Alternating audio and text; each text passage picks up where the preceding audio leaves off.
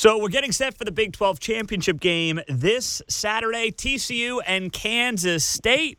And we're going to be getting both sides of this game. And now we welcome on and say hello to Andrew Zimmel. You know him if you've been listening to our new TCU-focused podcast. Hypnotoad is the name of the podcast, appropriately named, I believe. But it is all TCU.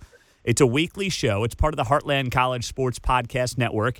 And Andrew Zimmel is now joining us here on Heartland College Sports Weekly. I'm Pete Mundo. And be sure to go, of course, check out his show. Just type in Hypnotoad wherever you get your podcasts.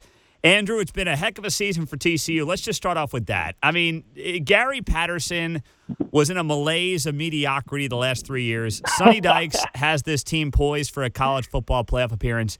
What has happened because nobody saw this coming?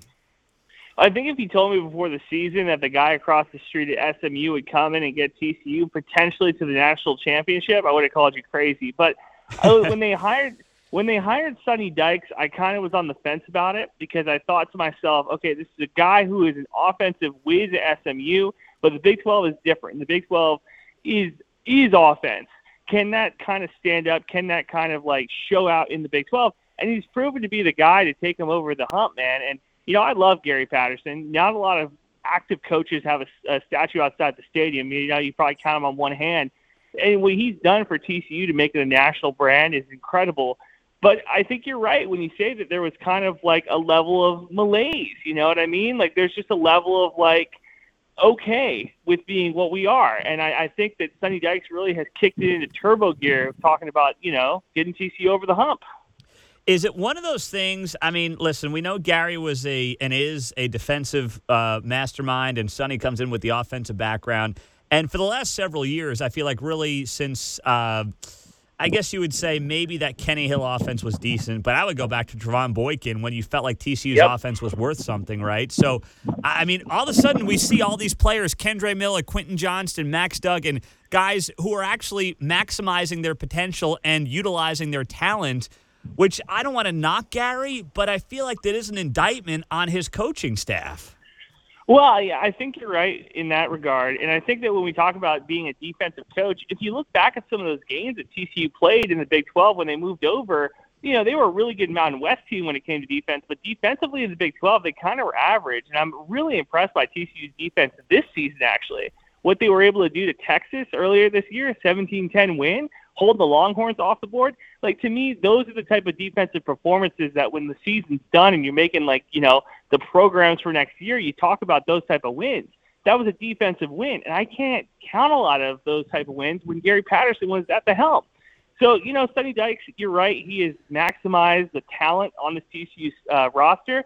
But you got to think, too, that, you know, when he's at SMU, sure, SMU's getting some of the okay recruits in Texas, but if you want to compete, you got to maximize what you got. You know what I mean? You don't get a 5-star kitchen. You're kind of working on a 3-star. And he was turning some of those 3-stars into 5-stars at SMU. And when you get those big names at TCU, which I imagine the recruiting is going to be so much easier now with Oklahoma and Texas leaving the SEC, leaving the Big 12, going to the SEC, you have a chance here for, if you're Sonny Dykes, to kind of own this conference for a while maybe. Yeah, that's a very interesting point. I hadn't thought about that, and I'm glad you brought that up. So you look at this year, this team, and the fact that they're sitting there at 12-0. What has been the most impressive or the most surprising part of this year and this team to you, Andrew? Oh, it's got to be Mad Max. It's got to be Max, because the fact that Duggan has gone from a guy who, if you listed the top quarterbacks in the state of Texas, was going to be behind Ewer, is going to be behind that type of talent in the state. The fact that he is now going to go to New York, and it's going to take Caleb Williams really, you know, waking up on the wrong side of the bed in that USC game for him to lose the Heisman. At this point, he's the odds-on favorite. But, I mean, the fact that you have a TCU quarterback getting invited to New York for the Heisman Trophy ceremony, which is most likely what's going to happen. He's already been nominated for the Davey O'Brien Trophy. The fact that this guy, before the season, you couldn't have picked him out of a lineup, the average college football fan couldn't have. The fact that he is now going to be a national recognizable name, Peter, it's just insane, the growth this kid's had. Yeah, it really has been an incredible story. Heck, you think about Chandler Morris starting the season and, Max losing his job last year. It is unbelievable. So it has been a heck of a lot of fun to watch this team. Now you look at this game. You look at Kansas State. Obviously, this TCU team trailed K-State 28-10 just a few weeks ago. So how do they avoid that kind of hole? Because I wouldn't like their chances of digging out of another 18-point hole in this one. See, and this is the funny thing, Peter. If you want to be pessimistic, you could say, okay, it was an 18-point hole. You could also say they scored 28 unanswered points on K-State, and they came back and won that game 38-28. I think that coming out in the first quarter, you establish yourself. This is a neutral field type of game, but in fact, it's in Dallas, so I know the TCU fans are going to be all over the place when it comes to packing Jerry World. So, yeah, you got to come out strong, and the defense has to do what the defense has been doing. I mean, you held Iowa State to 10 points last week. I'd mentioned that incredible game they had against Texas. The worst this defense has played this past month is against Baylor, but that's a rivalry game, so you throw all the records out. So it's going to have to be offense. It's going to have to be Duggan, and it's going to have to be this defense not waiting till the second half to wake up. Yeah, I think that absolutely that's got to happen because neutral site, fast track, it's obviously going to be a different beast. Now, you look at Kansas State and you say to yourself, okay, they're playing some of their best football of the season the last couple of weeks. A big reason for that is Will Howard. What do you think?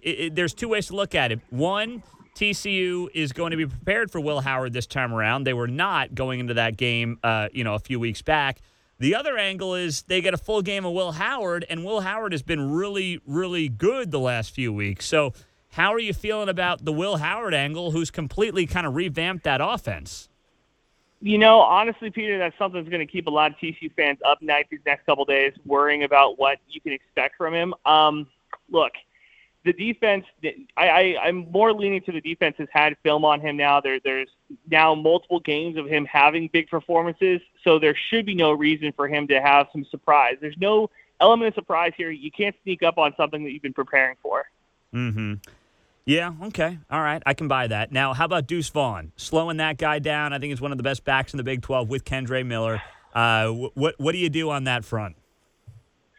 See, and this is where TCU might get in a little bit of trouble because I don't think that you can stop him. And what that means is that you can't keep your defense out on the field too long. And the TCU offense has to be clicking on all high cylinders, man, because if you give K-State the chance to go up 2 scores on you and just run the ball, that's a recipe for disaster.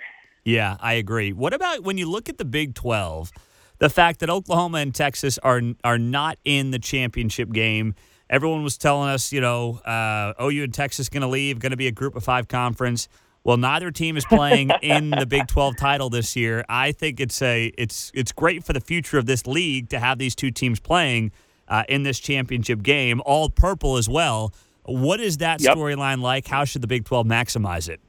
Well, so here's the thing, man. When TCU and West Virginia moved to the Big 12, I think it was about 10 years ago now, I said to myself then that this conference was changing for the better because it was spreading out geographically. Texas and Oklahoma, you can't replace those type of money makers, but you know what makes money? Good matchups. And the Big 12 is going to have a bunch of great matchups when you think about the teams that they're adding, talking about Cincinnati. Even with Luke Fickell leaving, I feel like Cincinnati is going to be a team that's going to be good. UCF is another one that's going to be a really good addition to the conference. And you're right, all purple Big 12 championship game. I'm loving it. I love the color purple, so I'm all in, Peter. Yeah, all right. I know you're all in. So from the folks you've talked to down in the Dallas area, the Fort Worth area, this game, how juiced up is this team? They haven't played for a Big 12 title since they lost to OU in 2017 in the first of the Big 12 championship games when it came back. So how fired up is this TCU fan base? This fan base is excited, man, because the fact is you're not only playing for a Big 12 championship game, you're playing to punch your ticket to the national championship or at least the Final Four, right? Mm-hmm. And I looked at it all this week, and I talked about it on my podcast. I was saying that when you look at the matchups, TCU's matchup right now against Michigan, I feel a lot better about. Honestly, I'll tell you what, I'm going to go on a lim here. I feel better about potentially playing Michigan than I do about Kansas State this week. I think that the matchups are better. I think that TCU matches better up against the Wolverines versus K-State. Mm-hmm. All right. I got to do a little more digging on Michigan, but I like the optimism around. Now, hold on. If K-State wins, if it's a close game, TCU, are they in or are they out? So I've been on the limb here saying that TCU, the Power 5 conferences deserve to get an automatic bid no matter what, right? And if that, I don't know, man. I'm concerned if they lose this game that they will be on the outside looking in because the voters love Ohio State and Alabama so much. Mm-hmm. That's my only fear. concern. It's a legitimate fear in terms of what they would do if they lose by a field goal. I mean, they still have a better strength of schedule. They have played for a conference title. I don't know how you leave. I see them dropping down to 4, and if they play Georgia, I think that's a big problem for them. But I still believe, unless it's a blowout, they should be in. But I agree, and TCU fans know all too well what the committee will do to shaft them. Just go back to 2014. Honestly, TCU has a long list of times they've been shafted because I went back to the national championship in 2010 when it should have been TCU playing for the national championship instead of Oregon. There's a lot. There's a lot of these. There's a lot of these ball games where TCU gets the short end of the stick. Yeah, that's got to have a major chip on the TCU fan's shoulder, does it not? I still have it. I think Andy Dalton should have been the Heisman too, but that's for another day. That probably is. So give me your take on Saturday. Give me a prediction. What's going to happen? Give me 31-28 TCU. 31-28 field goal game. TCU pulls it off. Yes, sir. That's what I'm going with. Who's the star of the game and why? It's going to be Max Duggan, and it's going to be his time to stamp his name on that Heisman Trophy. That's my bold prediction. Okay. So if Max wins the Heisman, then you need Caleb Williams to put up a stinker on Friday. I do. So that's what we're rooting for. I got my voodoo doll all set up. All right. Very good. Very good stuff. Andrew Zimmel, he hosts the Hypnotoad podcast as part of the Heartland College Sports Podcast Network. If you're a TCU fan, go subscribe, leave a rating and a review wherever you get your podcast. Just search TCU, search Hypnotoad or Heartland College Sports, and you will find it there. Great to have him on board.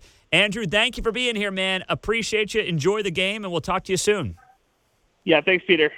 Good stuff with Andrew Zimmel, Hypnotoad podcast. Be sure to go check it out as part of the Heartland College Sports Podcast Network. We are building up that podcast network. We have got a team-oriented podcast for KU. We've got the Jayhawker Talker, K-State, Everything EMAW. We've got the Bedlam podcast covering OU and Oklahoma State. We have the Bevo broadcast covering Texas. We have the Texas Tech edition of the Heartland College Sports Podcast Network. And we've got TCU with Hypnotoad. So we're building these out, and we're continuing to look to fill the rest of the rosters as well. So that's part of the plan here, part of the vision at heartlandcollegesports.com. And one thing you can do to help out is subscribe to our team-focused podcast, depending on who your team is in the Big 12.